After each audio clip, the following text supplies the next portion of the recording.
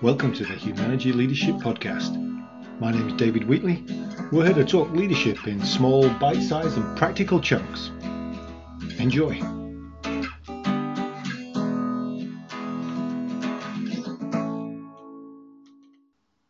Well, welcome to episode 76 of the Humanity Leadership Podcast.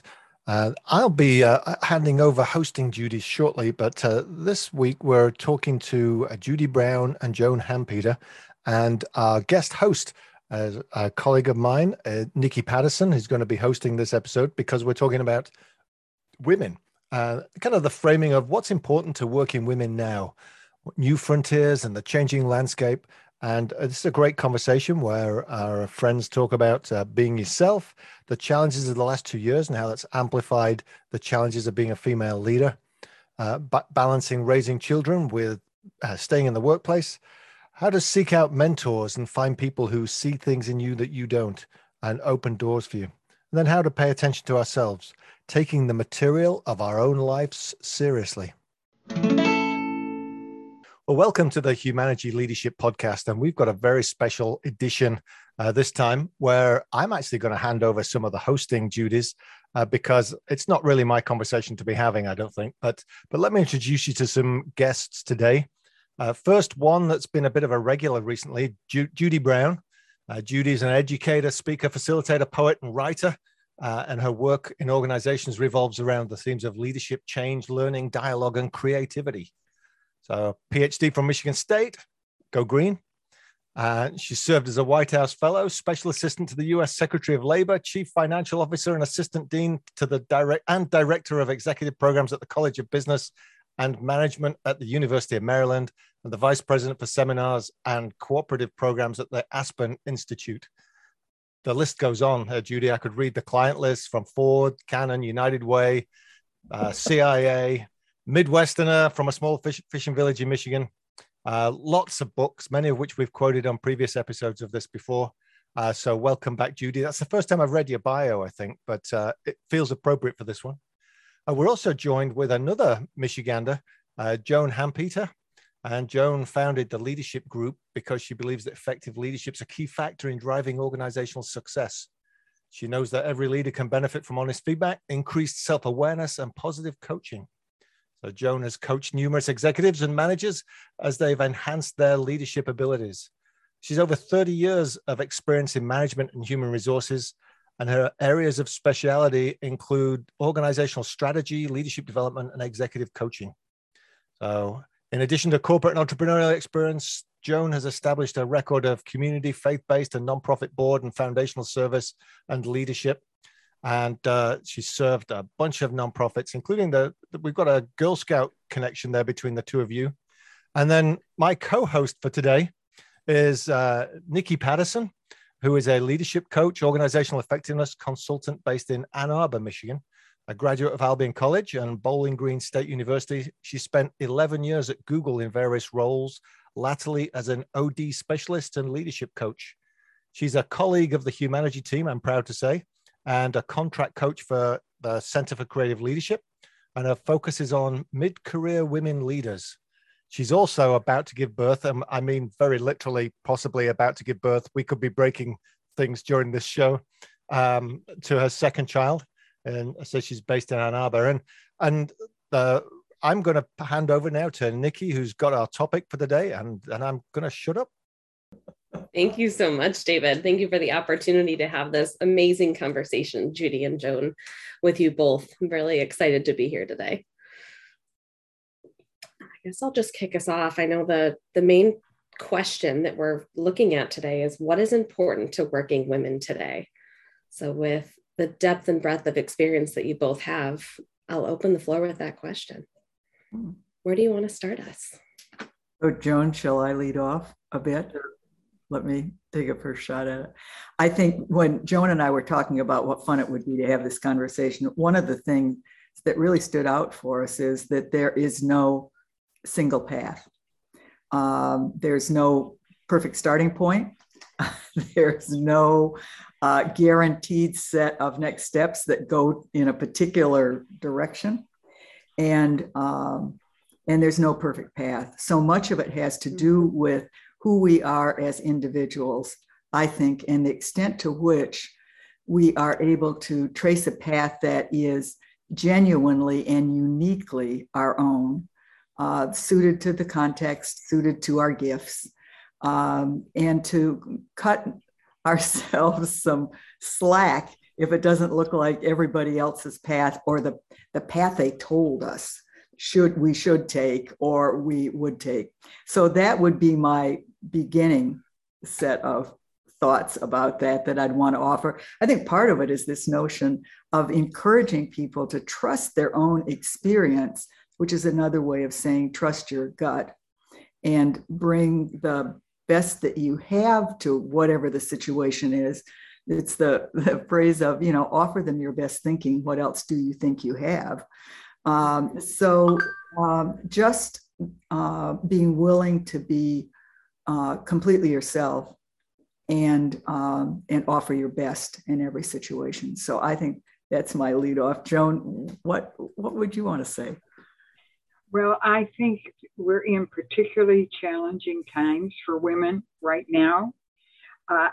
The last 2 years since 2019, since we've been coping with the pandemic, has challenged women in a way that they have never been challenged before.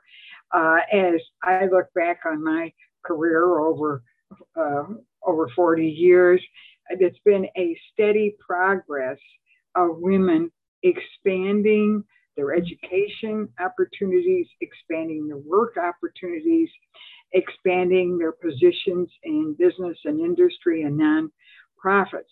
All of a sudden, we're in a very different time situation now.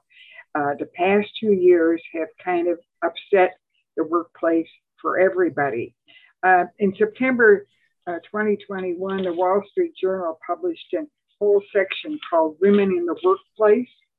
And it's strictly about what's happening today to women and how are they being challenged, particularly those who have responsibilities at home, whether it's with young children or in some cases, and I'm hearing this more and more, and this is right up Judy's alley, with elder parents who need attention.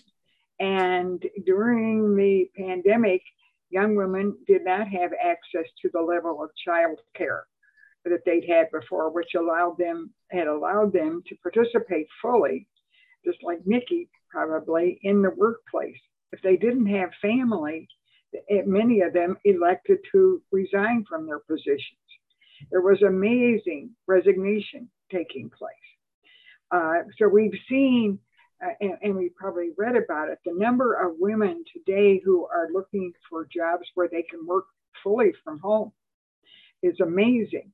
And that's part of this great resignation that we're seeing, particularly for those women working in corporate knowledge level positions. And for those women working in hands-on positions like the hospitality industry, for example, they have been forced because they lost their jobs into thinking about different career paths. And even those working in factories and so on at that very level, first level of supervision. So this is a very tumultuous time for women in the workplace. And I think a great challenge. I think it's a particularly great challenge for employers because the things that were incentives to women before may no longer be the same incentives. Women have found out that not having to go into the office every day, you don't have to spend the time in commuting. You don't have to spend money on parking. You don't have to buy business clothes. I mean, I kind of at one point had three different sets of wardrobe, depending on whether I was working, staying at home, or exercising. So those have been all new paths for women that have taken them to very different areas. And it's a great challenge for employers. How are they going to bring women back to the office? Are they going to be bringing them back full-time, part-time, or not at all? So interesting. And thank you both for sharing that. Joan, I think to build on what you mentioned as the challenge of the past 2 years, I think it's also an interesting opportunity because it is now visible, all of the additional burden that women have been just taking on kind of invisibly for years and years and years, because suddenly when childcare wasn't available, they were the only ones able to do it. And there's the gap here. The clear childcare challenges, the childcare is really expensive. The gap in maternity leave of the United States versus any other developed country. If you look at the breastfeeding versus formula challenges right now, where it is very privileged women that are able to even breastfeed. There's been recent research that it takes about 1,800 hours in a given year versus 1950 or something for a full-time 40-hour-a-week job. So you're doing these kind of multiple jobs. So I think there's an interesting opportunity because it is more visible and finally part of the conversation. But to your point, Joan, what will happen? We're talking about it, but when world starts to go back to normal, will things change? What will the role that women have in this post-pandemic world? I think the underlying message that's coming through, both for men and women, not exclusively women, is that in the workplace, people want a greater degree of flexibility. That is the key. They recognize that there is value, and this varies between business and industry, but there is value in being in the office. I don't think that anyone can deny that. Somehow people have to be together as people. But there is also the greater need for flexibility and time at home, that there is value to that time. There's even value to being able to work without interruption, as you can at home sometimes. Not always if you have children, but sometimes you can get more work done productively at home than you can in the office, depending upon your position. There's another piece of this, though, that strikes me that I don't know if it's the impact of the pandemic or just experience. But as women have found that their access to higher level positions is greater than it was 20, 30, 40 years ago. One of the questions that comes to mind after you break through the glass ceiling is, do you like it up here? Is this a place you want to spend your life? Are you willing to barter what you have to barter to make your way at these levels of leadership? And when I was coming along, I just wrote on this sheet of paper that I have here, I wrote the word up, and I put a circle around it like a European traffic circle and put a line through it. When I was coming along, if you had the opportunity to move up, no matter what, you took it. You owed it to yourself. You owed it to your mother who never got to do it. You owed it to the next generations of women. How could you possibly say, no, I don't think so, to up? And I think that may be changing for women. I would hope it might also change for men, but I think particularly for women, this sense that whatever the dynamic is of the next level of achievement, it may be time to have a sobering talk with yourself about that. Is that the right thing for you at this stage of your life? Is it the right thing for your family, for your friends? Is it who you are, or are you simply peddling because some lesson got embedded in you decades ago that said, if it shows up and they offer it, take it and stay with it. And I think that change in terms of mental health and a whole variety of things is really important. I think that's very interesting, Judy, too, because I was just looking at some data that showed in 2021, a larger percentage of women went into their own business than men did. And I think that's another part of the great resignation and the women wanting more flexibility, Uh, Sometimes yes, and sometimes no. Being in your own business can give you greater flexibility. Sometimes it is more hours than you work when you're working for somebody else.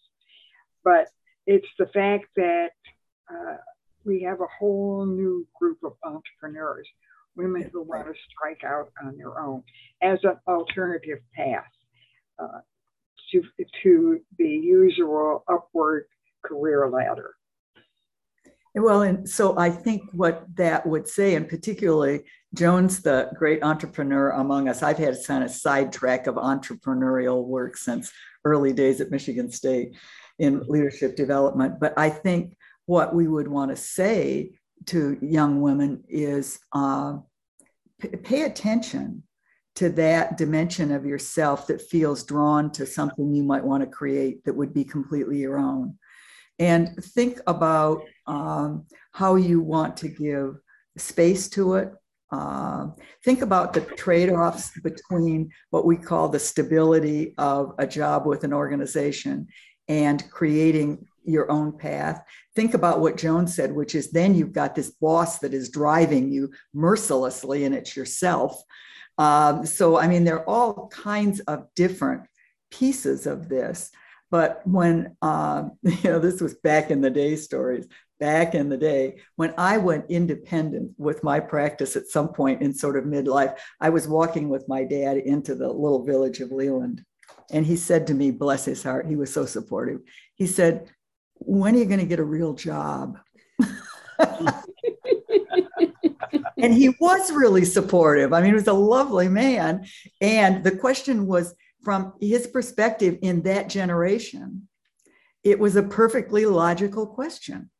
And I think it's not the logical question anymore. I love that question. Judy, I think that's wonderful because I had the same experience in a different way. As my father was always the one in the family that was very supportive of me, particularly at a time when there weren't a lot of opportunities for women that there are today. And saying to me, you don't have to be a teacher. We had a lot of teachers in our family. You don't have to be a nurse. You don't have to be a secretary. You can be something else. You can be in business. You can strike out on your own in some way. And thinking about it, and thinking about this program, the opportunities I've had, the real opportunities have come because some man had confidence in me. Some man opened a door for me. So I am not an advocate of some women who are very critical of men and men in business. I've not had that personal experience. Quite the opposite. So I said I was going to shut up, but I managed to do it for 17 minutes before I Outstanding. But I think that's a really great observation there. And I'd be interested to look across the generations as well, because to a great extent, you valued male allies. Are women still women's biggest obstacle to leadership? David, when I come in and you say the word ally, and I say yes, but more so sponsorship, in stepping in those rooms that males still are in. I mean, I worked in Silicon Valley for a long time where there's just not a lot of women in certain rooms, but the role that a sponsor can play in bringing people into the conversation and bringing people into different projects is still incredibly important. And I've had colleagues that have said they won't do women conferences anymore where they're just women to talking to women, because we're not at an equal playing field. So we still need allies and sponsors to help take those steps forward. Be my initial reaction. Judy and Joan, what are your thoughts there? Well, I was just realizing that sponsor is a wonderful word for this. I mean, the things that come to us out of the blue because a male colleague sees something in us that we didn't necessarily see in ourselves or for ourselves. And my ultimate example of that is Bob Gluckstern, who headed the University of Maryland campus for reasons at the time were not at all clear to me, nominated me for the White House Fellows Program. And I thought, well, I'll never get this, but they had a great application and I was feeling stuck in my job. And if I filled out the application, I'd know what I wanted to do next. So I filled out the application and I ended up getting selected for it. And that's what put me into the Department of Labor as assistant to the Secretary of Labor. I never would have ended up there if it hadn't been for the fact that for some reason, Bob, having worked with me on the issues related to equity for women in athletics, which is the thing I'd been involved in at the University of Maryland, he saw something that I didn't see. And his generosity in that made all the difference. But then I'd like to take that part of the conversation and say that as women who have a track record of experience, which the three of us on this screen have, we can play incredibly important roles doing that specifically ourselves for other women. In really explicit ways, valuing mentorship. I told Joan and I have known each other for what, now about a year, I think. A colleague who we treasure thought we should meet. So Joan came to my family home in Leland, Michigan, and sat on the front porch with me. And on that day, I decided I was adopting her as my mentor. That's it. She had no choice whatsoever. And so I think holding that kind of notion that we look for opportunities to mentor and we look for mentors, and there's a reciprocity in that for that kind of sponsorship. I think that's really life-giving to everybody who's caught up in it, I think is probably the language I would use, caught up in it. So I think those are very wise words, Judy, about the importance of mentorship. I have 4 granddaughters, one still in college, but the other 3 are just now in their 20s, beginning their careers. And they're in 3 very different fields. One is in automotive, working for one of the big 3. Another is a nurse in healthcare and very much in demand these days because nurses are very much in demand. And she's just moved back from Michigan, having been in North Carolina for a year at a medical center. And then the 4th one, who is a biomedical engineer. And all 3 of them, I have tried to encourage them to seek out other women, particularly to be mentors and to build that network of friendships. Even if they don't stay in that same organization, you hang on to those relationships all the time. I think that would be the greatest advice that I could give to any young woman. Going back to something we were saying before, I'm a great advocate for diversity in the workplace. And I think that while I recognize through circumstances, when I first started my career, I was with AT&T, which at that time was the world's largest employer of women. And so I've worked with a large group of women, but I think really the most effective organization is where there are gender diversity, where men and women are working together, particularly in the knowledge, sharing ideas and things. Women, and this is a generalization, which may be unfair, but I think as a generalization, women look at issues differently than men do. Women, we know, are sometimes better managers because they are more empathetic than men tend to be. But sometimes that empathy carried to an extreme prevents them from seeing the big picture. And sometimes men are able to think more strategically because they aren't caught up in the emotions so much. So I think a workplace that is as varied as possible can offer the best results, the most positive outcomes. And the best experience for all the players. Best experience, as we've talked about, men, while we think women can be good mentors, in our experience as older women, it's been the men who have been our mentors. And we've known that old story about men who have resisted women in business until their own daughters came along. And that changed the workplace landscape tremendously. I mean, I saw it happen back in the 1980s. They didn't think women had a place in business until they had a daughter. Change their perspective a little bit, right? It sure does.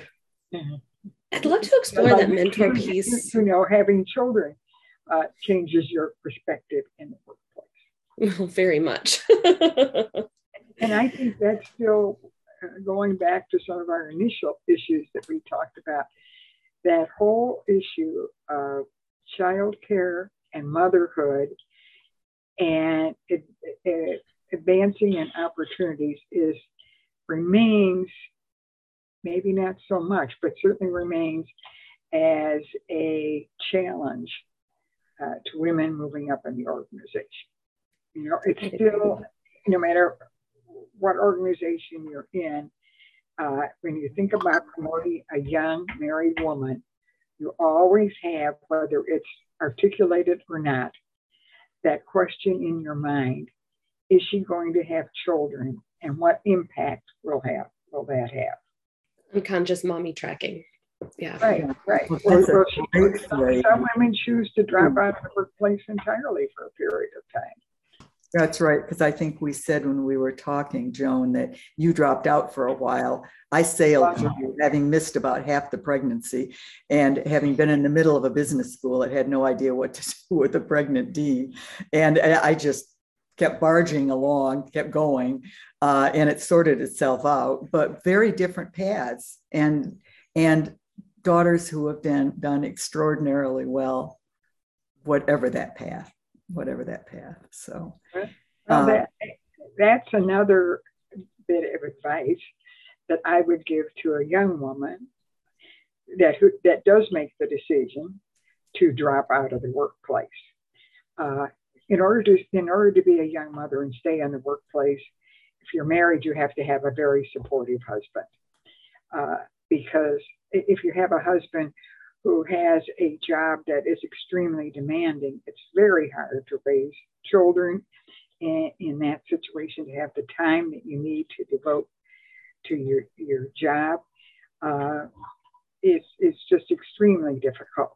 But I think for women who do decide to drop out, because I dropped out for over 15 years, and what I did, and I did this on purpose, I became very involved in my community.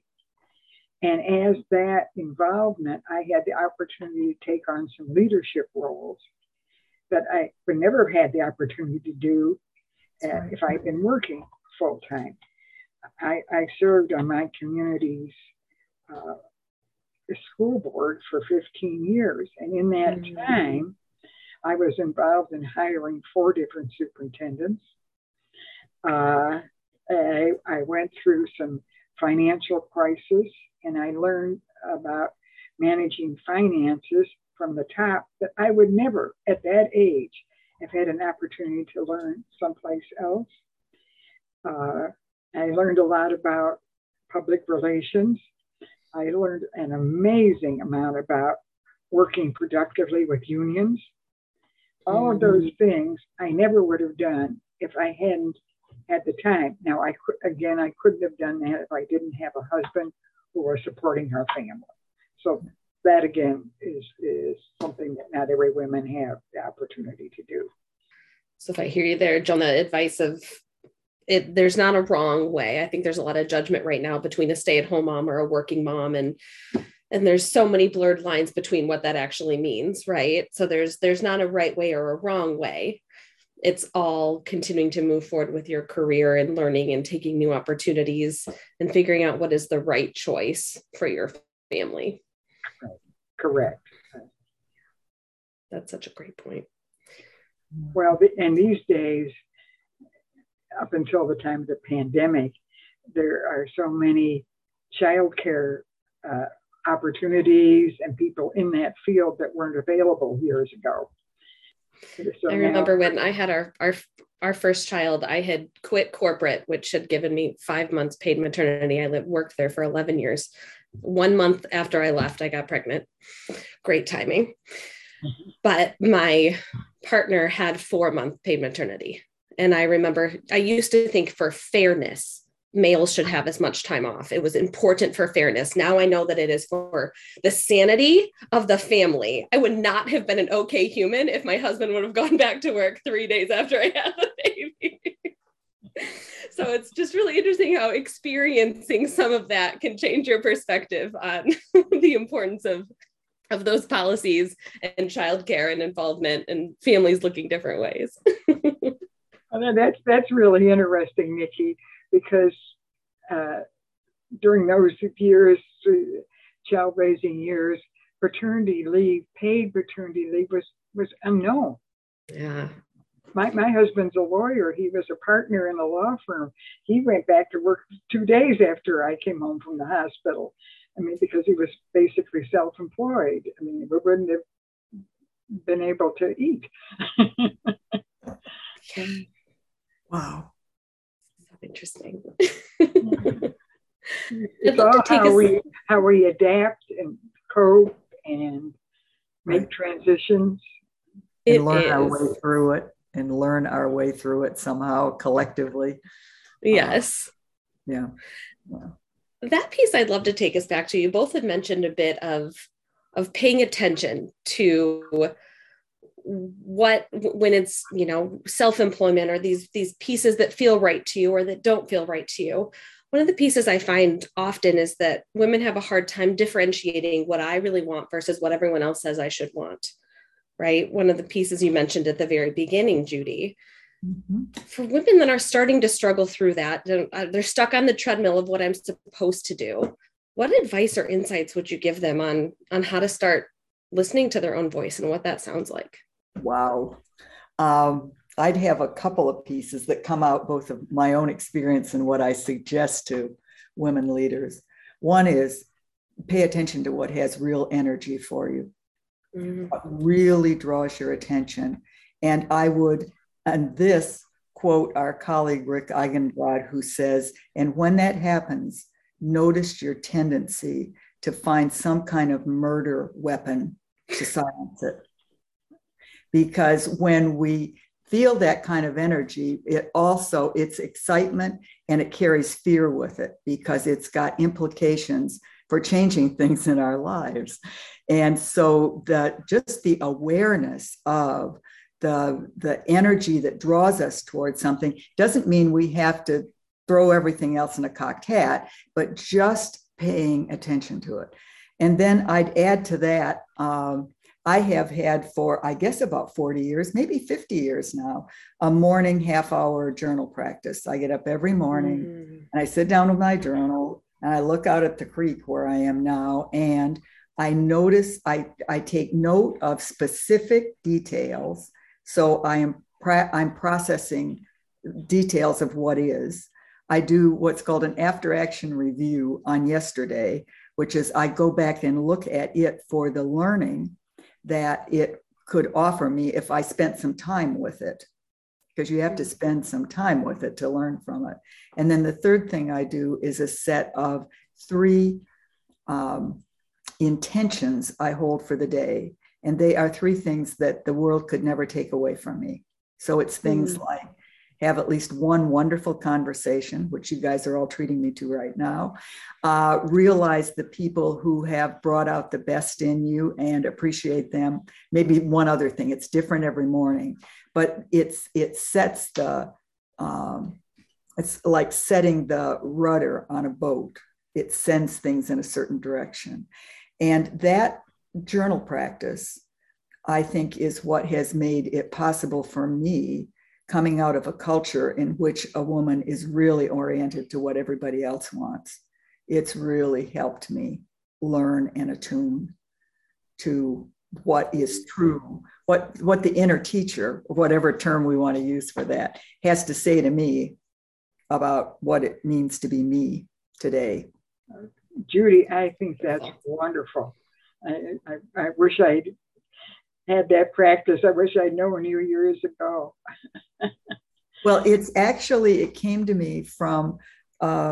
fellow who was a depth psychologist. His name was Ira Progoff. And while he believed in the power of therapy, he also believed that each of us has the potential for making complete sense of our own lives if we will take, and this would be his language, the material of our own life seriously. And so the power of the journal is it lays out in front of us the material of our own life in a way that is very different than having it going around like a bunch of gnats and fireflies in our head going, nah, nah, nah, nah, nah, nah, which is the way the material has a tendency to speak to us. There's something very powerful about that kind of writing activity. And I'll add one postscript to it, that the research on writing about something that's very difficult, when they put kids at the University of Texas into groups to do that, they found that the kids who were assigned that, as opposed to just write anything or have tea and cookies, which were the other two treatments, the ones who wrote about something really difficult had 30% lower use of the health center for the entire academic year. And they replicated it year after year. They just stayed healthier.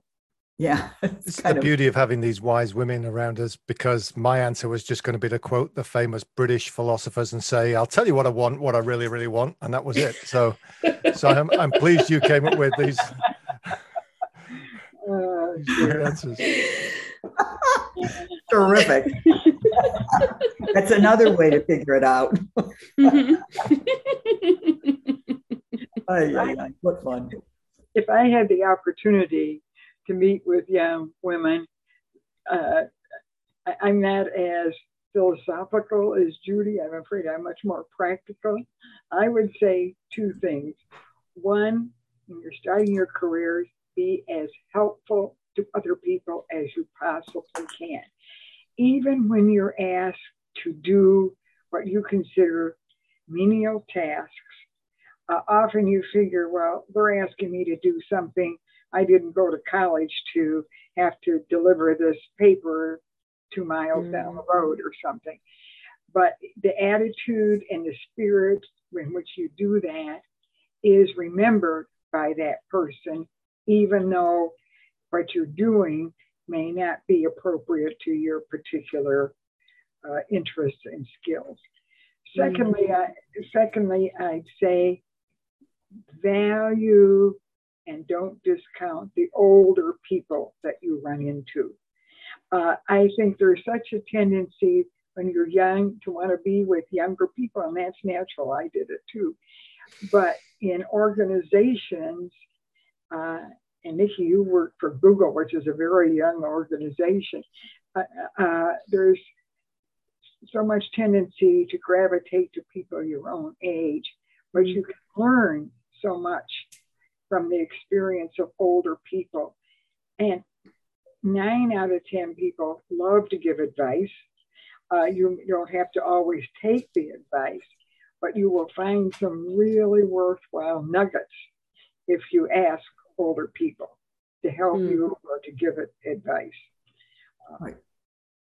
Or even ask for feedback on how am I doing? What do I need to know? How would you approach this? Or even ask, tell me about the path that brought you to this particular work that you do. Excellent. Because that often, that's a relaxing activity for the listener. You think, oh, good heavens, they've been all over the map too. Or, oh, there are many more ways to get here than I thought. Or that person has a particular experience that I now want to learn more about because I think it helped me with my work.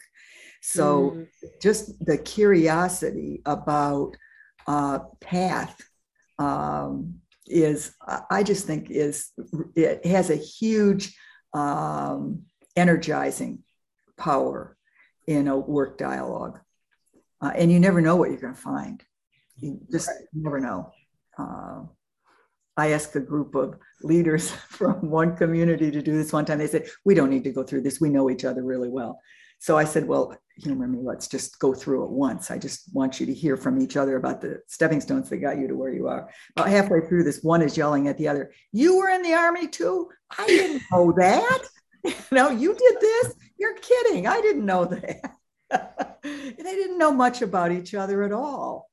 And a lot of the things that were really important bonds for them that created a sense of team were unknown to them. So be willing to have those kinds of conversations that seem like they're totally off topic. Unproductive conversations are vastly underrated. That's a good quote. You need to follow up with that one. Those are excellent insights. This conversation, as David warned us, went so very quickly. Any final addition, any final insights or learnings on the amazing experiences and life paths that you both have walked through that you would leave to the women leaders of today? I'd offer one that's on my refrigerator because it was a quote actually from our colleague Rick, who said, "We're never done. We're just never, ever done." And there's something in that framing, both in how we hold our own gifts and offer them, but also how we see each other, that I think has a spark of energy and inspiration that's helpful. So that would be my final postscript. Joan, what do you think? I don't know, but I think that there's power in being together with other people. And again, this goes back to the challenge that we talked about of the isolation over the pandemic. But sharing with colleagues, and there's a great danger, I think, now in the strong movement to work remotely from home entirely, and that can cut you off from not only the wisdom of other people, but just the feeling that you're not alone. You're never alone in this world. You can find somebody else. And I think there's so much, but I want young people, young women in particular, to know there's so much opportunity now. And you appreciate that where you are, you've stood on the shoulders, so to speak, of other women who've struggled to get to that place. And now there are no barriers to getting any kind of education. When I first wanted to explore getting an MBA, I was told by the admissions officer, we don't have women in this MBA program. It's hard to believe that now. Right. No, I think women are starting to surpass men in MBAs these days. Right. Today there are more women in law school than there are men. I think there's an equal number of women in medical schools almost. So women are doing amazing things, and the barriers have been removed. And I hope that women understand that women have struggled over the years to get to be seen as equal. And there are still times when you can be in meetings and women can present an idea and it isn't recognized until some man says the same idea. So there are still areas that we need to keep chipping away at, right? Pleasantly.